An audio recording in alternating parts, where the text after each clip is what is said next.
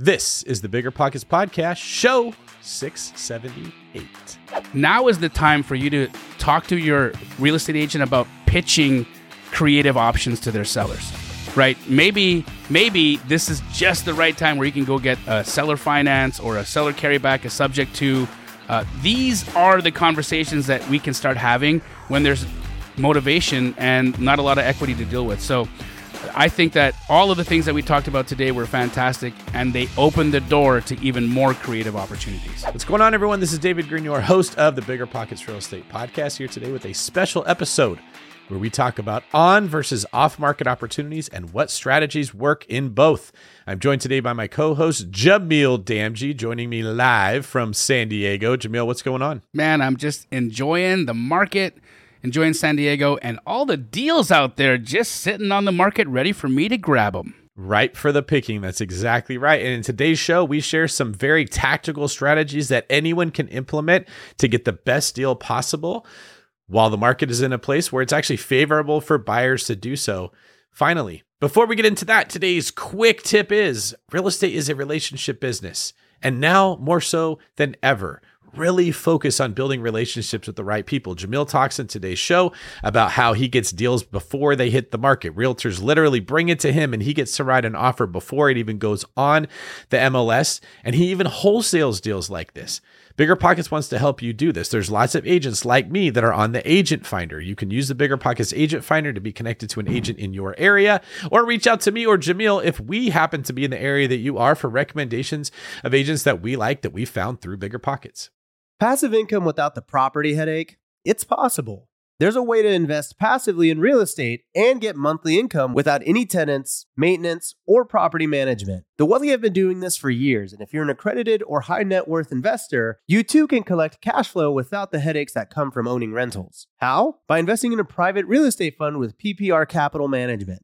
PPR's co-founder, Dave Van Horn, wrote the book on real estate note investing for BP. But he's not just investing in notes. Dave and his team also have an extensive background in commercial real estate. And with PPR Capital Management, they're strategically investing in both notes and commercial real estate nationwide. With over $500 million in assets under management, PPR has provided individuals with a steady source of truly passive income since 2007 without ever missing a payment. Check them out at investwithppr.com. Again, if you're looking to get monthly passive income from an experienced team with a strong track record, go to investwithppr.com today. What's better than low money down? No money down. Now through Rent to Retirement, you can buy a brand new construction turnkey rental property for no money down. Wait, hold on. This can't be right.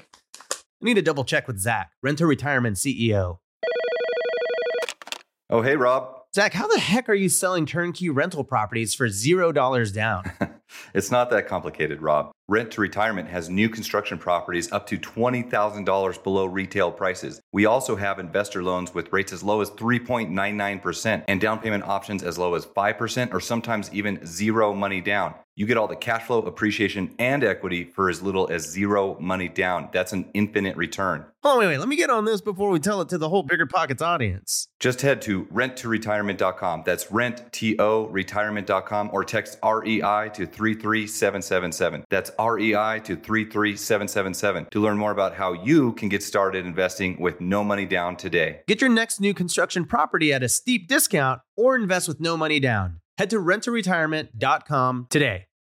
Every lender loves to talk about how easy it is to get a mortgage. Then when it's time to fund your next deal, they ask for your full financials, your blood type, your mother's famous spaghetti recipe, and a map to the fountain of youth. Sound familiar? You got all that handy, right? Why not switch to a lender who actually makes qualifying for a loan easy? A lender like Host Financial. Host Financial takes the tedious tax returns, endless W-2s, and time-consuming financial requests out of the picture. Their light doc and common sense underwriting guidelines mean frictionless transactions every time. You'll even be able to use the actual or projected income of the short-term or long-term rental you're looking to purchase or pull equity out of. That's what lending built for investors looks like. So take the next step and grow your portfolio faster. Visit hostfinancial.com to request a quote in as fast as 60 seconds, which is faster than this ad. If not, it's pretty close. That's host, H-O-S-T, financial.com. Again, that's host, H-O-S-T, financial.com.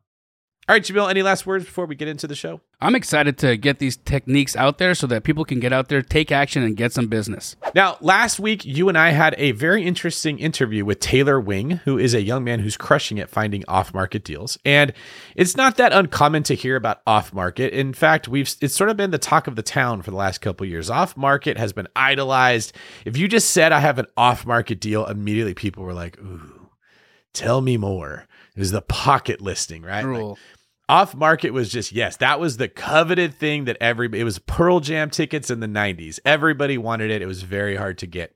But the market has shifted. And as someone who has their finger on the pulse of the markets, I think that you and I are pretty well qualified to talk about this because we both purchase off market and on market. And then we also make our livings from on market dealing. So tell me, Jamil, what have you been noticing in the last couple of months that's changed regarding the on market, off market dynamic? Well, oddly enough, I think that it has reversed with respect to how good of a deal you can actually get. Here's what I mean. When you're talking to a homeowner, going direct to seller, and you are trying to explain to them how the market has shifted, that prices have dramatically corrected in certain markets, I think that it's a much more difficult conversation to have with people where their entire life isn't dedicated to real estate. Imagine this. You live in a neighborhood, a nice subdivision. The guy across the road has a model match to the house that you have. They completed a nice renovation and they sold at, say, $500,000 in March of this year. Now, we know March of this year was a very, very interesting time because the competition for housing was insane. Everything got bid up, sometimes $50,000, $60,000, or $100,000 over what I think the house was really worth. That emotional equity comes into play. And what I think is happening now is sellers still haven't come to terms that things have shifted massively. So what I've been seeing is that if you engage with a real estate agent, or if you go online and go to the MLS and look for opportunities that might have been sitting for some time, or houses that might be listed at a higher price but are still in original condition, like those listings I'm talking about where the agent is literally basing their price expectation, or the seller is basing their price expectation with respect to something that had sold in the same subdivision but was fully remodeled. There's those houses exist all the time. I think right now you are finding some incredible opportunities having real conversations with realtors because they see it. Their phones have stopped ringing, right? Everything that we're experiencing in the market, they're experiencing in the market as well. And so it gives you that layer of relatability. And I think that if you can have that advocate that is speaking sense to your seller, you'll do better. Yeah, we can dissect that a little bit. Let's think about why the dynamic has changed. So when you would go off market, and I would even add this, off market used to be valuable because you weren't competing with other buyers. That was the main value. Is theoretically it was you and the seller. You didn't get that 12 offer competition where you're like, well, do I have to go $1 million over, or can I just go 800,000 over? I don't want to go 200,000 more than I have to. Nobody likes to do that. So with off market, you can make a offer, get a counter. But the other benefit that still exists is you get to talk to the seller. You get to figure out the story. That's very, very, very valuable, especially if someone isn't necessarily sophisticated on what the asset is worth or good with finances. They just have a problem. You can help solve it. It's trickier to do that when you're having to go through your agents. But what you're describing, I really like it. If you get to know the agents who have these deals, they know their client story. It used to be with listing agents that you couldn't get them to tell you anything other than highest and best. It was like a parrot squawking on a pirate's shoulder. Highest and best, highest and best. And they called themselves an agent. It was very frustrating.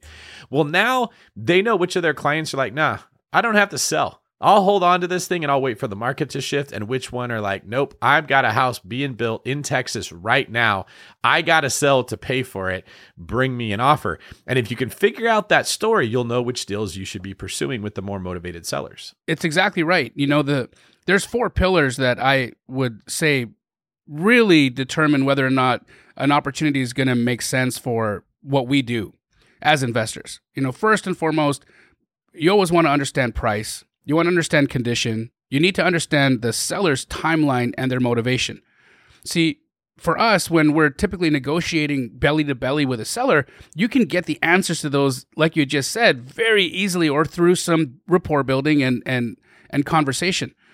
But typically, in the past, real estate agents, because of the fiduciary duty that they have to their sellers, and as well as if you're talking to a listing agent direct, they've got to be very careful.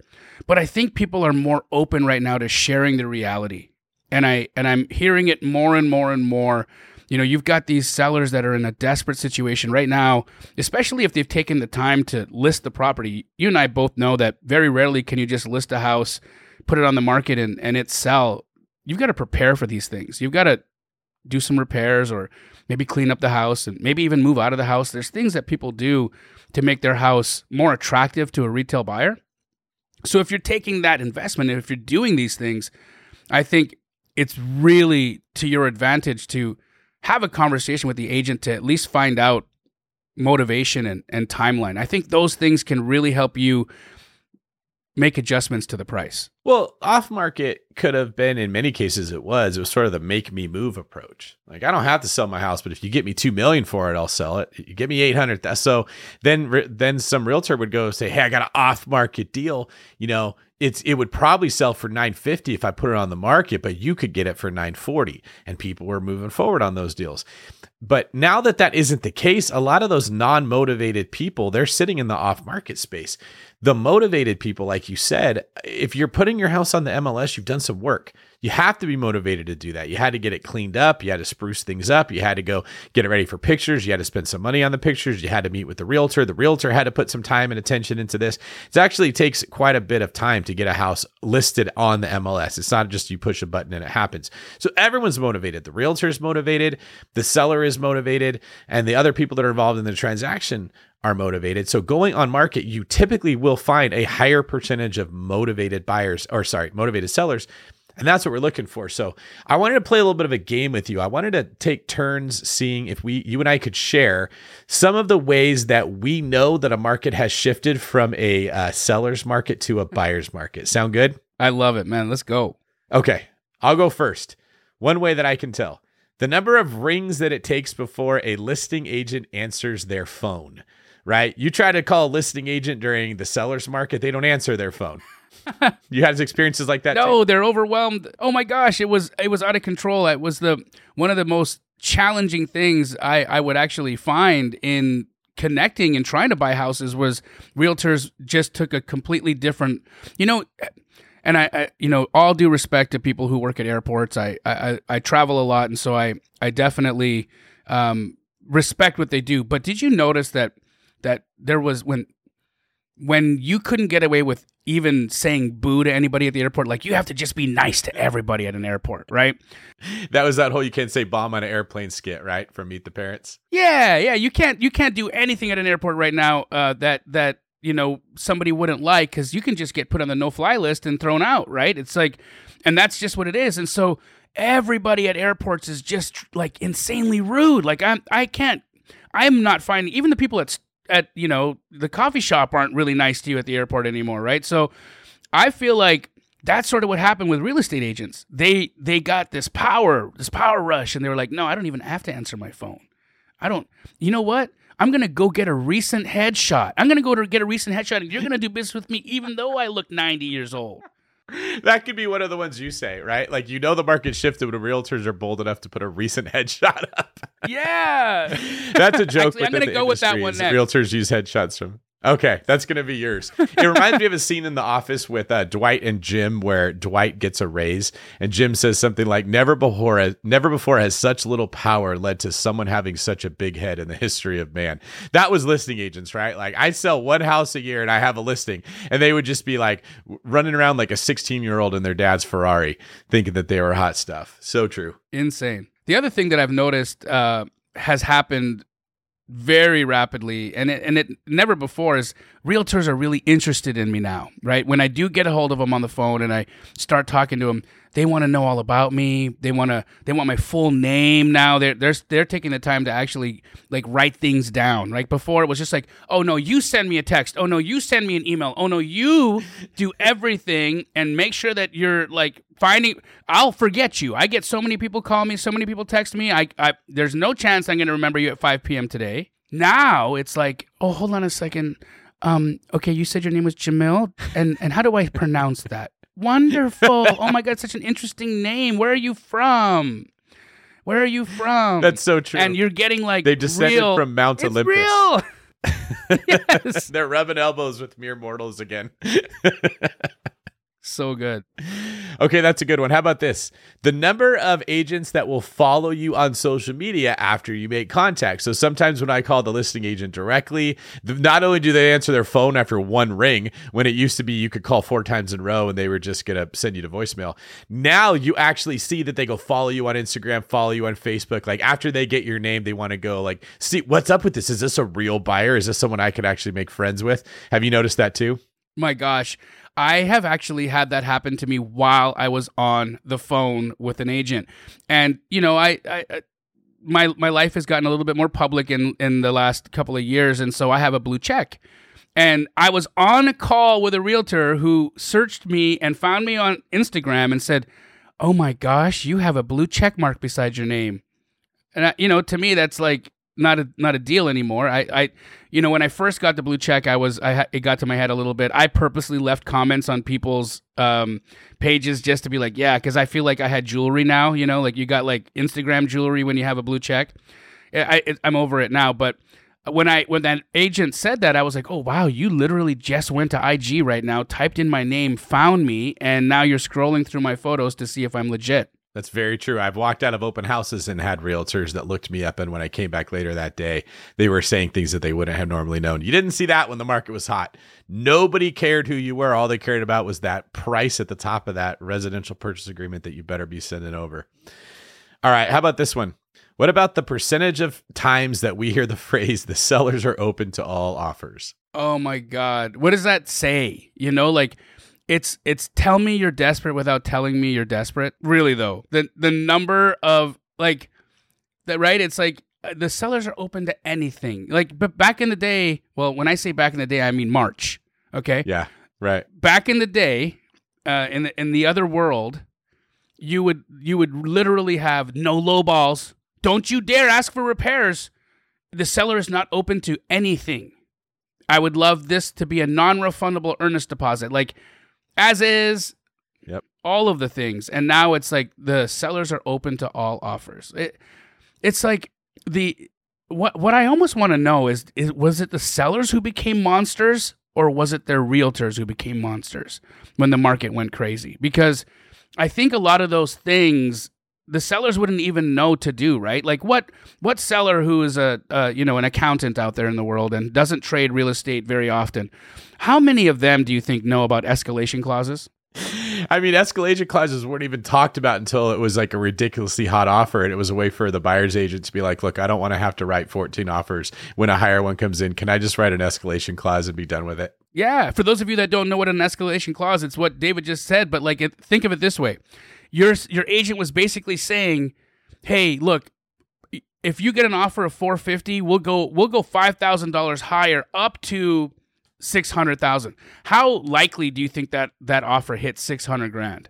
I mean, more often than not, it got there. And I'm not trying to say that people were not being honest with respect to what those highest and best numbers were, but there was a lot of money that got thrown on the table that probably shouldn't have. Yeah, that's not hard to do. When you're the listing agent and you get an escalation clause where they're like, hey, we'll pay $10,000 more than your highest offer, and your highest offer is $550, you could just ask your buddy in the office, can you send me over an offer at $575? And then like, oh, now we're getting $585. That type of stuff would happen frequently, which is why I never, ever advised escalation clauses. Yeah, like there's no way that you can tell. We never use those on the David Green team. And sometimes buyers would get upset because they thought it was like a guarantee, and far from it. What was the one that you mentioned? I forgot. You had an example. I was just talking about those headshots, man. Just coming in and really. And I you know what I was thinking too, these promotional companies that make the fridge magnets and all the, the notepads and the pens, for a year they had no business from realtors. Like not a single realtor was like, I'm going to invest in promotional items this year and going to make sure that people remember me when they're using magnets. No, the agents stopped doing anything. They stopped caring, right? Like a lot of them just were like, I don't even have to brush my teeth and I get paid. And I think everything has changed. Like it's a totally different world Totally different world. There was another thing, David, that I'd noticed. So price reductions. Oh my gosh, right? Price reductions, they didn't happen for the better part of the early part of 2022. But now they're very, very prevalent. And I've talked to some realtors and I've asked them their opinion on price reductions and why they do them.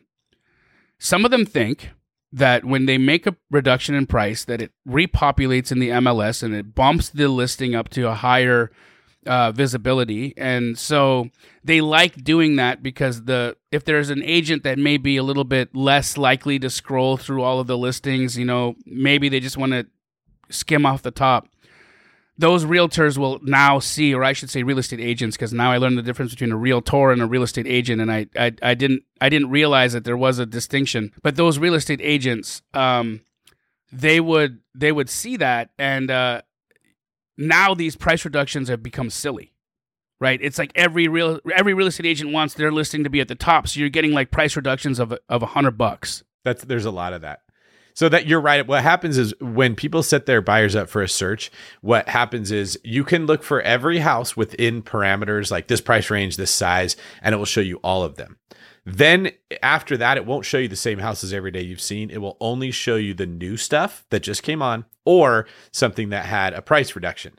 So that was a little trick that we figured out. Like if we're not getting traction, we can do a price reduction. People will see it again, which might make sense after it's been on the market like a week. It's not still product yet, but it didn't get an offer in the first week. We would do that. But like you said, people they always do what people do. They get a good thing and they ruin it. So you have realtors dropping it by $100 or by $50, and then it shows price reduction and it like the little negative 50 or something. So that's another sign that you're in a buyer's market, is when you start seeing ridiculous things like that, or when the seller's like, well, nobody wants my house for $900, so let's drop it to $875. I promise you, brother, if no one was buying it at $900 because there's so much competition, it doesn't make sense at $875. Right. You actually have to accept, I need to drop my price to $800 or $775. The market has gotten away from me. So in these hot markets, you'll frequently see these price reductions that are just minuscule, that aren't even keeping up with how fast the market is dropping. And it's almost funny, like what is going on in their head that they're like, maybe if I just change this one little thing, the universe will bless me with the buyer that I'm looking for. And that's not how it works. It's not. It's lazy, and yeah, I agree with you. That's another like. Yeah, it's super lazy. And I'm sorry if you're listening to this and I'm talking to you right now. We're on to you. We are on to you. And we are sharing the information with Bigger Pockets. As Jamil, who works with realtors, and me, who is a realtor, we know the schemes, we know the tricks, we live in the matrix, and they're not going to work on us. What about these interesting times that people are conducting their showings? Like, back in the day, and when I say back in the day again, guys, I mean March. Okay. In March, there were no open houses. There was just, it wasn't going to happen. But like now they're doing broker opens and they're doing twilight open houses, and they get wine. Like you could actually feed your entire family I bet you could feed your family for an entire month going around from open house to open house to open house and have some of the best food. Like you'd get a charcuterie board everywhere you went for the next 30 days if you wanted to on the house. This is such a good example because I know what it's like to be in the agent's shoes when you have that seller that you want to list at $975. They insist on going in at 1.1 because they think they know better.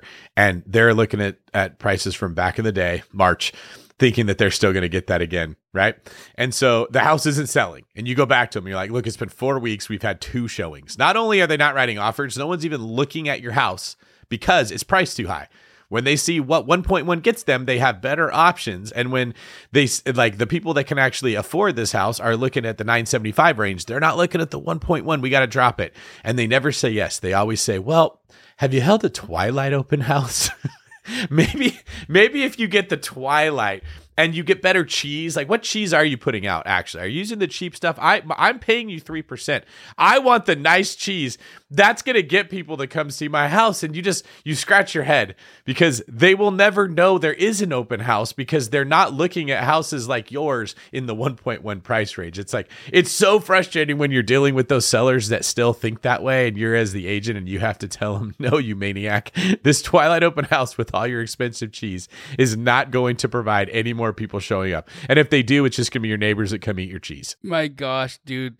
Now I just figured out where they came up with the name Laughing Cow Cheese. The cow is laughing at you for putting the cheese in there, you dummies. That's it. So if you're listening to this and your house is listed at 1.1, it's getting 2 showings, drop it to 975. All right. Let's move on to the next segment here where we are going to talk about on-market versus off-market strategies, particularly what you can do if you want to get a deal on an on-market house. Now, before we go there, Jamil, do you have any advice for off-market deals? Is there anything you're seeing particularly that's working, or do you just think that space isn't as good of an option right now? Well, I do have one. I got one trick for, off-market doesn't necessarily have to be without agent. Okay, let's understand the distinction between off-market. Just means it's not listed on the MLS, but that doesn't mean that it doesn't have agent representation, or it could be a pocket listing, or there could be a relationship that a realtor has with a specific seller that they know they're not quite ready yet, but it could be coming to market at some point. There is a massive opportunity for the entire Bigger Pockets audience to hear this, take action, and get it done. You want to take advantage of all of the industry know-how or all the industry knowledge, all of the current market condition knowledge, but still get an off-market house? Start having conversations with realtors, building relationships with them, and finding out if they have anything coming to market that's in original condition or needing a substantial amount of work that you might be able to take a look at before it gets listed. You see, there's nothing that an agent hates more than a stale listing. And they know that if they list some of these really gnarly houses on the MLS, it's just going to collect days on market. And it's actually going to be to the detriment of the seller. And you can convince a realtor to really take that into consideration and present that solution to a seller to say, hey, would you just like to hear from this investor and see what their offer would be? I think that we might be able to get him to pay more than he may have been able to pay if it was just on the market. And that gives you that entrance through the side or back door, guys, that still gets you an off-market deal, but still is being dealt with through a real estate professional who can talk sense into your seller. Yeah, and someone might hear that and immediately think, that's not going to work. I tried it before. If you tried it during a seller's market, it wasn't as likely to work because the agent wants the ego boost of being able to go drive their dad's Ferrari. I have a listing. I'm now posh. I put my pinky out when I drink. I swirl my wine that I have at breakfast. Nothing gets a realtor going more than being able to say they have 1 or 2 expensive listings. And so you saw just the power went to their head right off the bat. It was very frustrating. Not like that. The tides have turned. These realtors are now desperate. Like, you got a buyer? Oh my God. Like, let's talk. My seller's open to any offer is what's coming out a lot. So I agree. Like, asking realtors for something they have coming, especially if they're thinking they might get to double end it, they will prioritize you over putting it on the market, having to spend money on pictures, having to put the work of going to MLS, having to have the talk with their seller every single week why nobody looked at the house. And everyone blames the realtor when that happens. That's just how this works. The question is always, what are you doing to sell my house? Yeah, and those gnarly houses, David, like those ones where the seller is like really, really worried about how much they're going to have to do to get the house prepped for the listing. I mean, when you're talking a hoarder situation or something that's just falling to pieces, I mean, those people really need our offers. They need our help. And you can put together some pretty great situations. Like, imagine this. The realtor gets to double end it. They take 4% instead of 6%. The additional 2% goes back to the seller, and it's a win-win-win. What a beautiful day. So if you're going to look for off-market deals that don't have representation, that can help you too. Like, I would say go for both. Talk to realtors about what they have coming on. And if you come across a seller that might want to sell their house, they're probably hearing the same news everyone else is hearing. And there's a good chance they understand the market's turning. I want to sell before it gets worse. That was different than I won't sell unless I get a ridiculously good offer. The psychology of the collective psychology of the entire market has shifted drastically. And that's a situation where you have an advantage as well. The standard seller doesn't listen to podcasts. doesn't follow the news, doesn't know what the other houses are selling for. They're not aware of the market like we are. They don't know what it costs to fix something. If they know they have a house with problems, they can't convert that problem into $1 like we can, because we live in this industry all the time. So you have an advantage dealing with the seller who doesn't have representation. And you also have an advantage dealing with an agent with the deal before it's gone to the market. Take advantage of both of those situations and off-market opportunities. Absolutely. All right, let's talk about some on-market strategies now that will work. Frankly, this is what I've been using. I bought a handful of deals off market, maybe like I can think of 2, maybe 3, but probably 15, 16 that I bought on market. And it's funny because I'm finding that there is more motivation on market, especially when you follow the techniques that we are about to give you. So take out your pencil, or if you're not old, take out your phone and write some notes down where people actually take notes now. Don't know why I said pencil. I'm sure the day is coming when people will look at a pencil and be the same as if we looked at like a cassette player. Or do you think, Jamil, I've always wondered, how old do you think people are that don't know why the save icon is a floppy disk on a computer? I mean, I bet you... Right? There's like a whole generation that doesn't understand that. They have no idea what it is. They don't even know what, like, they've never seen a 3.5-inch floppy disk. Or what about the floppy disks before that? Remember the black ones with the little film on it and you couldn't touch them because if you touched them in that little spot, then they would be like, it's like wiping the fairy dust off a ferry. They can't fly anymore. Yeah, or like exposing your camera film to the sun, which now there is no camera film. You don't have to worry about that. Yeah, that was a thing. We were really worried about that. Like you would hold your breath when you're like, oh God, I have to take the film out of my camera. I hope I don't do it wrong. Don't have to worry about that anymore either. All right. So one of the things that we've talked about is sellers are going to be more motivated if they've gone through the work of putting their house on the market. Another is the emotional influences that are inherent in on-market deals. So sellers are often looking at other homes while their house is on the market. They don't just sit there like a disciplined person should and say, I'm going to wait for my house to go into contract, see what price I get, wait for contingencies to be waived, then I will go look at houses. No. They get emotionally involved in their next house while their house is sitting, which creates this pressure cooker. Because on one side, they have pressure like, I want to put this house in contract. Someone else is going to buy it. I want to move on. And on the other side, they have this pressure of nobody's going to buy my house. Prices are dropping. Rates are going up. And as rates go up, my house is worth less. But at the same time, the house I want to buy, I'm going to have a higher rate. I got to do something now. And you want to be the person to come in and take the pressure off of them. I saw that play out right in front of my eyes right now in a flip. We had a flip that we had a seller come in. They wanted the house so bad. They said, we have to sell our house. And we thought, no, we can't do a contingent offer. This is never going to work. But we asked if they would allow us to help them with pricing. So we had to approve the price that they were going to list the property at in order for us to accept the contingent offer. And they agreed. They agreed to that, and so we helped them come up with the listing price, and they actually went under contract after multiple offers in this crazy market. So we had them listed pretty low, but they still got multiple offers, and so that absolutely worked. And what you just described right now, David, is on the nose. It's on the nose. When you create that pressure cooker and you can be the person that comes in and relieves the pressure, there's nothing like that. And you want to talk about getting a tremendous opportunity? Rewind what he just said. Actually, what's the new word for rewind? Is there like a new technical word for rewind? Or yeah, we don't rewind anymore. We're talking about this old technology. That's exactly right. Put your finger on the red circle and move it to the left.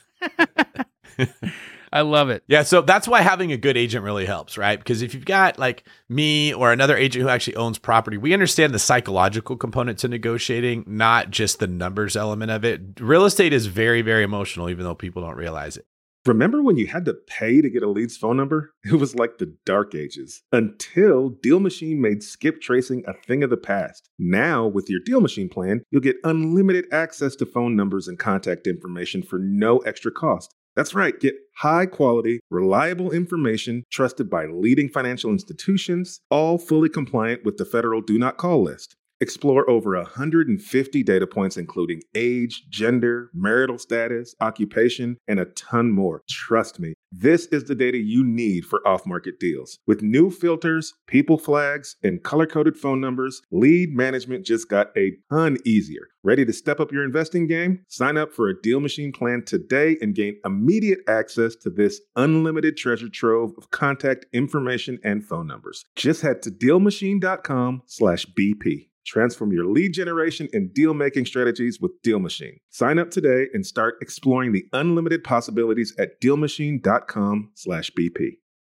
The dream of owning a vacation home can be daunting. From finding the best guests, to the maintenance, to organizing the cleaners after every guest day, with Vacasa, they make that dream into a reality. As a full-service vacation home management company with vacation homes in key destinations across the U.S., they know a thing about how to make owning a vacation home easy and profitable. On top of proactive property maintenance visits by professional local teams, a hospitality-driven booking platform, and around-the-clock support, Vacasa earns homeowners an average of 20% more revenue from their vacation homes. Vacasa is always thinking of ways to simplify the vacation home owning experience by putting your home to work for you. If you're looking to make more from your vacation home, work with the reliable property manager, and finally have peace of mind, partner with Vacasa at vacasa.com/biggerpockets. That's vacasa.com/biggerpockets.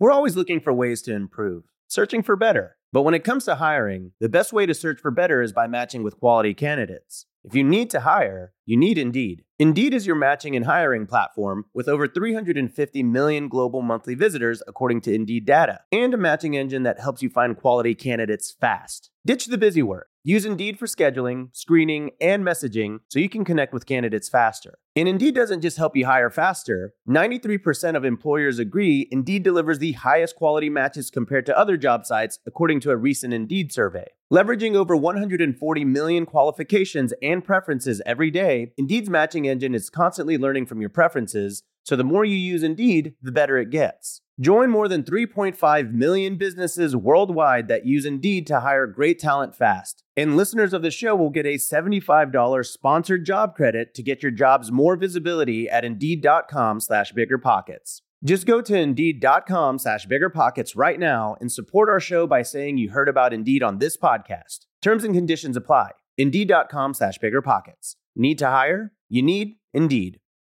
Whether you need to buy or sell, or you're just obsessed with looking at homes for sale, Redfin's got you covered. Redfin updates their listings every 2 minutes to help you see new homes first. And they give you personalized recommendations based on the homes you like, so you can find a home that's just right for you, whether that's a cabin, a craftsman, or a castle. With the top-rated Redfin app, you can favorite homes, share listings with others, and schedule tours even on the same day, with a local Redfin agent who can help guide you through the whole home buying process. And if you're looking to sell, Redfin agents have the experience to help you get the best price possible for your home. That's because they sell twice as many homes as other agents. With a listing fee as low as 1%, Redfin's fees are half of what others often charge, which means you'll have more money to put towards what matters most to you, like your next home. In fact, last year, Redfin saved home sellers $127 million. No matter where you are in your real estate journey, Redfin can help. Download the Redfin app to get started today.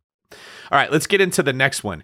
This is the most important thing to look at of all everything. It's that the number of days the houses are on market. When I'm looking for deals, I don't even look at something that hasn't been on for 30 to 40 days. When I put my search together, I start at 30 to 40 days, and then I prioritize 80, 90, 100 days on the market.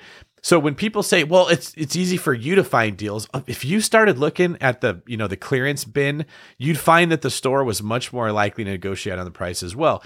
These are sellers that have already had their dreams destroyed of selling with multiple offers really easy. They've been told at this point, you have to fix up your house. You have to make repairs. You have to clean it. It can't smell like dog urine. There's things that have to be done, and they've just staunchly decided they would not do that. They've already been marinating in worry, and they are prime for you to come in with a very aggressive offer that won't look bad to them because it's better than no offer. I totally agree. There's one caveat. There's one little scenario where this has a little bit of a lower likelihood to work, and that's when they went under contract immediately after listing and it fell out, and then it sits. Oh, when a seller gets that first taste of we're under contract and they think that that the house was going to work at that number, and usually it's a wholesaler that comes in and screws it up for everybody, because they'll go in and put it under contract too high. They're thinking that there's a deal there. They comped it wrong, and there's no deal there. And now all of a sudden the seller has this misguided belief that their house will actually trade at that number. And now it's this standoff, and the seller is trying to get it. But high day is on market, David. It is the holy grail of getting a good deal. Absolutely. Now, you bring up a really good point that would relate to the next point we're going to make here, which is to look for houses that are back on the market. So back on the market means it was under contract, it fell out, it's back on the market. There's two ways this goes. The first is what you just said, Jamil. They got a taste of thinking their house is worth way more than it is, and now they don't want to accept that it didn't sell at that price. In their head, if they sell for less, they're losing money, even though the market is clearly telling them that that wasn't accurate. The other person receives that same information but goes a different direction. They go, oh my God, I was this close to getting it sold. I had my next house picked out. I had the furniture ordered. I walked the house with my kids and they picked out their bedrooms, right? Like, my whole family is ready to move in. We're already researching the schools. Like, they made that mistake. And now their house falls out of the market and their dream is being threatened. And maybe their house was under contract at $900,000 and they only owe $500,000. For that person, you go write an offer at $775,000. That still makes sense because it keeps their dream alive. They're not just looking at the money. This is the magic scenario, right? Because you've got that person emotionally invested, and guys, we really have to take this to heart. When David says this, it is absolutely facts. People will walk away from hundreds of thousands of dollars of perceived value in order to keep their emotional dream alive. And I can tell you this as a person who is a real estate investor myself, the dumbest decisions I've ever made was buying personal residences. Ever. I know better. I always know better. I know what to buy. I know how to get a deal. But it's when my wife looks at me and says, "But honey, I really love it." And my children are like you said, picking out their rooms and thinking about, which of their friends live nearby so that, who are they going to hang out with and play with. I was actually, funny enough, I was trying to buy a house not too long ago. I was, for tax purposes, I was trying to see if I could buy a house on my LLC and then rent it to myself. It doesn't work. There's a arm's length situation there that didn't make it work. And so, but we were going to go buy a very expensive home and to make this situation work as a tax break. And my wife got really invested into it, and my kids got really invested into it, and it didn't work out for us, and it was heartbreaking, brother. I would have walked away from hundreds of thousands of dollars just to make that situation real. There's a person involved in the Bigger Pockets community who I will not say their name, who at one point wanted to buy a primary residence and didn't quite have enough capital to make it happen. And they came to me and said, "Hey, can you lend me a couple $100,000 so I can close on this house? I'll pay you back later." And it was a $2 million primary residence that they had fallen in love with. It was the same story that you're telling.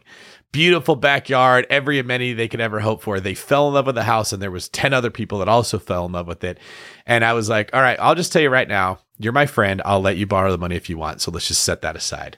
Let's talk about if this is a good move for you, right? And I talk sense into them as when the friends don't let friends overspend on primary residence moments. And I am so glad that they admitted, like, I don't want to do this. I'm kind of pissed at you for telling me this, but I'm just going to listen to you because you've been in it longer than me. 2 months later, the entire market shifted. Like, that would have been one of those stories that you hear about someone bought their dream home and then lost it to foreclosure because they would have overpaid. But man, that never goes away. That fear is real. You got to talk to people when you're getting ready to make a decision like that because you need that perspective. It's like you get drunk on this home. Like, home intoxication is a real thing. So I agree. Like, you got to be careful on those primaries. I want to get that put on a t-shirt. Friends don't let friends overspend on their primary residences. I'm going to put that on a shirt. Yes, that's good. Next thing is listen to the news, right? If you hear Jerome Powell saying the market's going to crash, we're going to keep raising rates, where the sky is falling, All the home sellers are hearing that too. And I will purposely, when I hear the Fed come out with bad news or all the YouTube channels saying, oh, terrible things are going to happen, I make it a priority to go write more aggressive offers the next couple of days, because the sellers are probably hearing the exact same thing, and you want to hit people when they're in that panic mode. Yeah, that's a brilliant strategy. And you know what? I haven't used it enough, but I think that gives us, a lot of days to look forward to. I mean, like leading up to a rate hike, I think you could, and we know that they're coming. We know that there's more coming around the corner. I think that you could start having those conversations with homeowners prior to. So if we're the week leading up to a rate hike and then the week following a rate hike, I think that you've got 2 weeks of juicy negotiating opportunity there. I think that's brilliant, David, and I would absolutely advise people to do that. That is actually another method. I call it having several lines in the water. So I don't usually pursue one house at a time. I've got several offers, and actually let's combine 2 methods here. Let's say I've got 6 houses in areas I really like. I really like the property. They're listed at, let's just assume all of them are at 1.2 million. I don't want to write an offer that's going to be accepted immediately upon issuing it. That means I went too high. I look at an offer in a seller's market when they have all the power. You got to throw haymakers. You got to knock them out in one punch. That's your only chance. You better throw a Superman punch to start the fight. And if you don't get it, you're getting torn apart. But in a buyer's market, you want to throw a jab. An offer is just meant to test them. How motivated are they? How far down do they come off their price in their counter offer? Are they eager or are they not eager? If they're not eager, I just let it go. If they are, now that starts the negotiating process of like, how far can I get you down? And if I do that with 5 or 6 different homes, and I've got several different sellers that I'm working on over the next coming weeks, like you said, they're at 1.2, I write it at 900, or I write it at 950. They counter me at $1,050,000. They came down a lot. Okay, that's a motivated person. I stay in touch with them, but I don't try to put it into contract the next day, right? I want to see, is the news going to turn bad while we're here? Are rates going to go up again? What are they thinking? Are they falling into Chicken Little? As the days on market, maybe I wrote the offer, it was at 40. Now it's at 60. Now it's at 70. That's stacking in my favor as the buyer. I have the leverage. I have the thing they want, which is the ability to close. They used to have the thing everyone else wanted, which was the asset. So I've got all these lines in the water and the fish are coming towards the boat at varying degrees. And I'm just waiting to see which one of these fish gives up and just jumps on into the boat. Brother, that's such a masterful negotiation strategy. One of the ones that I've been really paying attention to as well is how much of a relationship I can build with the listing agent. And that brings us to the next one is really finding ways to create positive relationships with these listing agents where, maybe they'll let you do dual representation. Maybe there's some states that don't allow it, and I understand that it's not going to work all the time. But even in those markets where you can't do dual representation, I will still contact the listing agent, create a relationship with them, and then I'll ask, since I'm not working with anybody, do you have somebody that you could refer me to that could write the offer for me? And now all of a sudden it's their daughter or their cousin or somebody in their office that they owe a favor to. So you're still getting that proximity. You're still aligning to their side of the equation, which wins them over essentially, because look, if it's a family member, that might just be coming into their business as well. If it's a friend that they owe a favor to, this is emotional income, right? This is an opportunity for them to scratch somebody's back that they've been wanting to scratch for a while. So aligning yourself with listing agents so that you gain closer proximity to the seller, it's such a powerful way to play, guys. Because now they're gunning for your offer to be accepted. They're telling the seller all the reasons why you're the person that they should go with. That is another point we have on our list. Jamil, it's like you were born to do this. You have to win over the listing agent. And this is something I learned in the real estate agent game myself. If the listing agent takes the offer, let's say their client's house is listed at $1 million and my client wrote an offer at $900,000. There's 2 ways it could be presented. Hey guys, I have an offer I'm legally obligated to present you to, but just don't worry, we're not even going to consider it. These idiots think that they can buy your house for $900,000. They're lowballing jerks. Don't worry about it. I'm going to get you a better offer. Hang in there. We're just going to reject this, okay? Versus, hey guys, good news. We got an offer and it's actually not too far off. We've been considering a price reduction. We might not have to do it. This is close to what we were thinking we were going to have to reduce it to. And they're willing to shorten their contingencies. They wrote it at $900,000 and there's a very strong earnest money deposit here. What do you guys think about this? We can start looking at your next house. The lens that the listing agent presents that information to the client through is wildly important. And this is why if your agent is a butthead or has a big ego and gets into it with the other people, it has a significant effect on how your offer is presented. Now, when there's going to be 12 offers, it doesn't matter. They're just going to go with the highest price and the best terms. But in the situation where there's not multiple offer, that human component is very powerful. And what you're describing there, Jamil, is how you yourself can win over the listing agent. One of the things when I've got those 6 lines in the water, one of the actual metrics I'm looking at is not just the home, it's the agent. If I got an agent who's not interested in us, who doesn't really get back to us, who doesn't seem like he's that motivated, I won't prioritize that fish or that line nearly as much as the other ones because I got an uphill battle trying to convince that agent to sell the client. When I have an agent that's like, please get me an offer, let's make this happen, and I know they're going to present my information in a positive light, I will even coach that agent. I will say, hey, here's the way you should present this to the client. I know the price is low. However, tell him that you negotiated an extra $12,000 higher than I was stuck on, and tell the clients that you saved them an extra 12 grand if they take this. And then we'll have a $25,000 closing cost credit, which you can just tell them is standard in the market right now. And if they take what advice I give and they actually go say that, you'd be amazed how often the sellers will come back and accept that. I had this on a house I put under contract a couple of days ago. They were listed at 1.175. I wrote the offer at $1,050,000 with about $40,000 in closing cost credits. They said no. I waited. Oh no, then they countered me at $1,075,000. I waited. They came back and accepted $1,050,000. I said, well, that was my offer 4 weeks ago before they raised rates. Now you're going to have to do better. I didn't even send a new offer. I told my agent what to say. He went to their agent. They came back and said, we'll do $1,025,000. And I still got the closing cost credits, right? So now I'm under $1 million on the net price on a house that was listed at 1.175 that I'm going to double the size of through the Burr method. All of that was just because of the way that we got their agent to communicate the information to them. And I timed it with the rates just went up and the Fed said they're going to keep raising rates. So now the agent can go to the client, guys, if we don't take this offer, it's going to be even worse in a month. The market's going down. So those are all ways, like Jamil, I love what you said. There's nuance to this. It's not just about shotgunning offers like what worked in 2015 when the advice was just write 100 offers and 5 of them will be accepted. And of those, you'll close on 3. This is a different space. That was crummy advice then too, though. That was crummy advice back then as well. I you know what? Understand that this is a business of relationships, right? Let me tell you, there's one thing that I have very rarely done. Multiple deals with a homeowner when I go seller direct. Very rarely do you go and go direct to seller and build a relationship and do such a great job for them that they give you 10 more houses. Doesn't happen, right? Because you build a relationship where they have one house and they sell you the one house and that's the end of the day. But I can tell you, I've got multiple relationships. In fact, dozens of relationships out there with real estate agents that I've done upwards of 10 to 15 houses with on a year-to-year basis. Now, just imagine that. These are friends. These are people that invite me to their Christmas parties.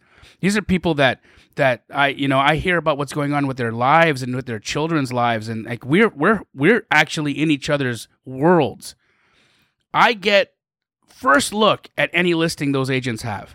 I get to write them a cash offer day one, and they're always telling their sellers how great of an investor I am and how I always perform. And even when the market was nutty, even when prices went skyrocketed, I was still in the conversation. That's brilliant. That's where the money's going to come from. Okay, we covered a couple points in the example I gave. One of them was make your offer, and if they don't accept it right away, you can go back to the agent and say, hey, that was our offer on that day. The market has decreased. If they want to sell me their house, it's going to be less. I would advise you to accept the offer before it gets worse. Jonathan Green mentioned that on a previous podcast we did. I think that is good. You don't always have to say it as directly, but if they come back to you, it is okay to say, yeah, that was my offer 3 weeks ago. The market's not as good. Another one that we mentioned there was to have several lines in the water, and then to set a follow-up system. So I'll write an offer. They say, thank you, but no, or they counter, but their counter isn't aggressive enough. That doesn't mean I give up. They go into a CRM.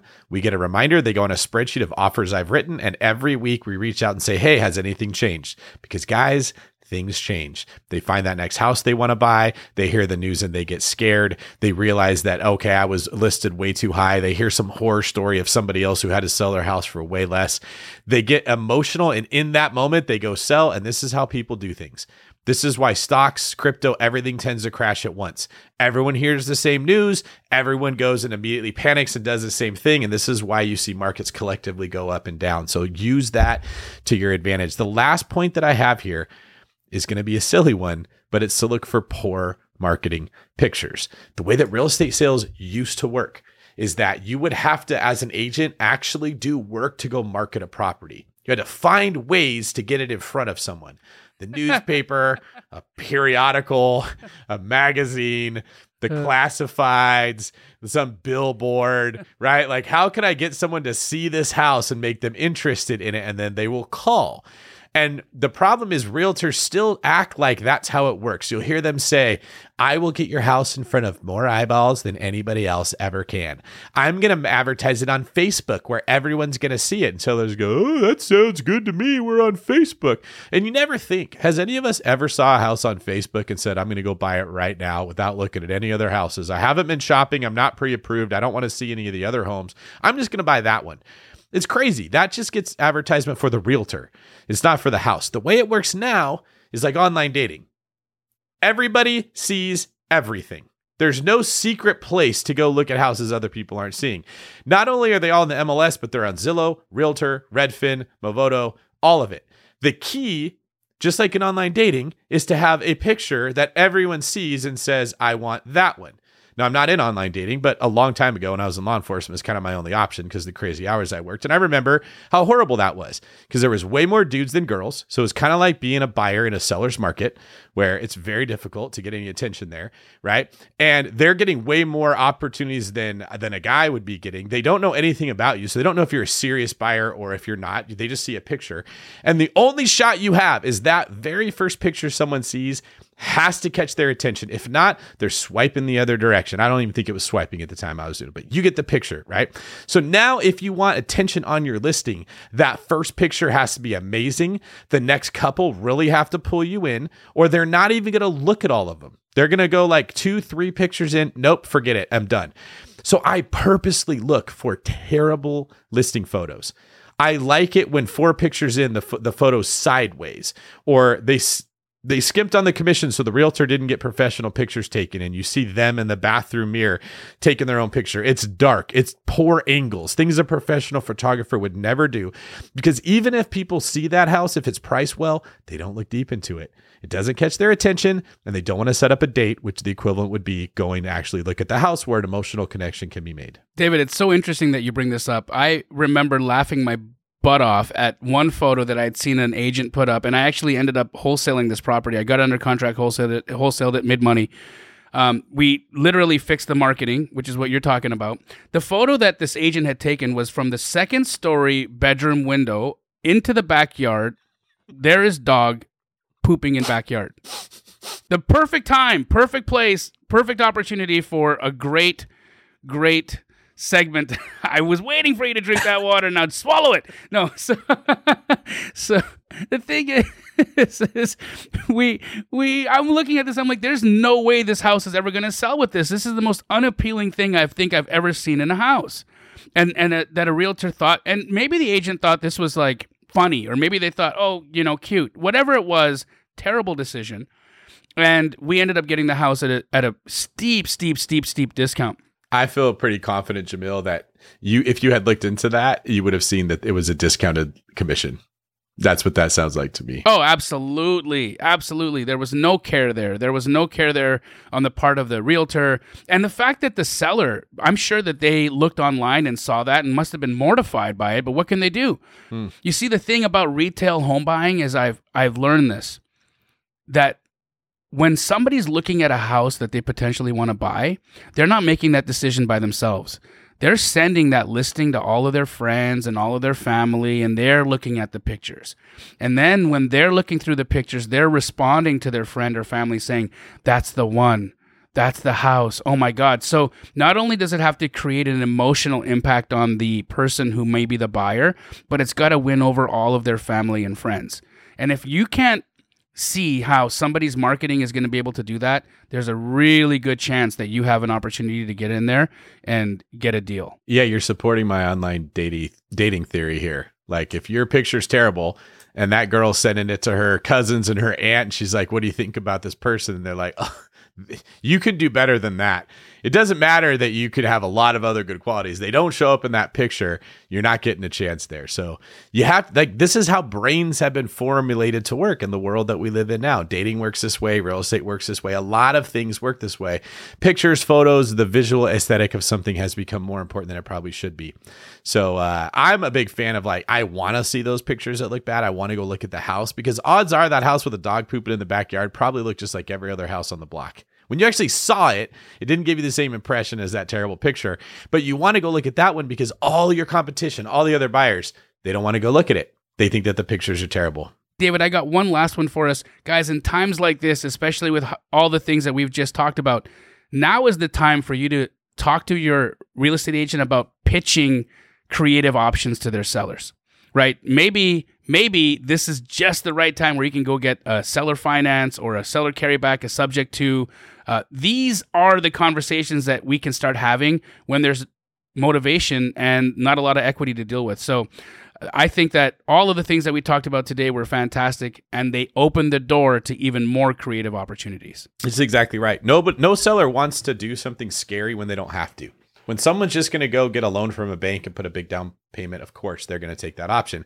However, when it's getting close to prom and you don't have a date for the dance, you're willing to lower your standards a little bit. And some of these creating options that we teach on a podcast like this can become much more useful. So you got to have to coach your agent or the other agent and how they work, but you should definitely look at that. Jamil, I really appreciate you being here and sharing some of this information about what you're seeing for buying on-market deals. Quite frankly, this is why I say I'm having more fun now investing in real estate than I ever have in my career, because I've never been able to use any of these techniques with the success that I am right now.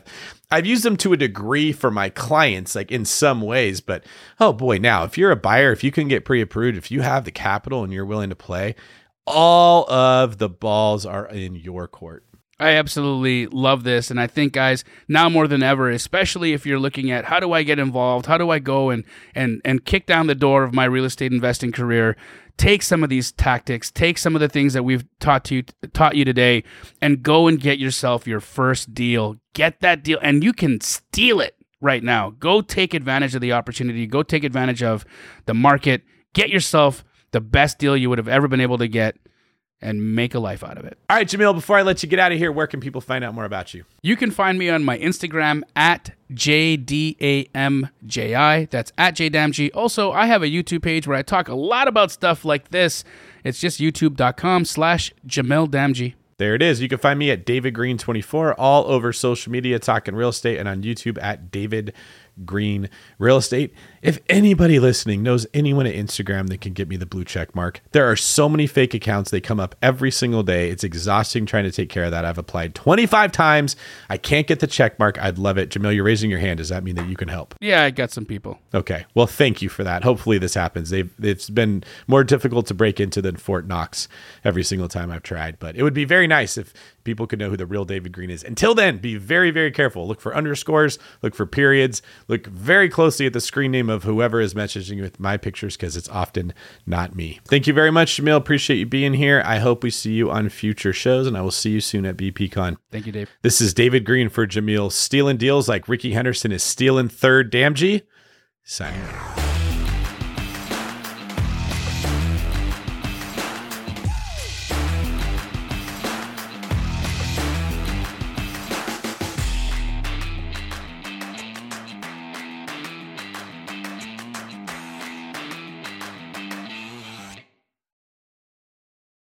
The market is changing, and finding your way can be tricky. Rates shift, headlines whirl, but your goal hasn't changed. You want financial freedom, and the best investors know it's not about timing the market, it's about time in the market. If you're ready to get into the real estate investing game or take your game to the next level, finding an investor-friendly agent is your next step. With BiggerPockets Agent Finder, you can find the right agent in minutes. Just head to biggerpockets.com/deals and enter a few details about what and where you want to buy, and bam! Instantly match with an investor-friendly agent who fits the bill. These local market experts can help you navigate the neighborhoods, analyze the numbers, and take action with confidence once and for all. This free resource is only available at biggerpockets.com/deals. Get an agent, get the deal, and get closer to financial freedom at biggerpockets.com/deals. That's biggerpockets.com/deals to find your investor-friendly agent today.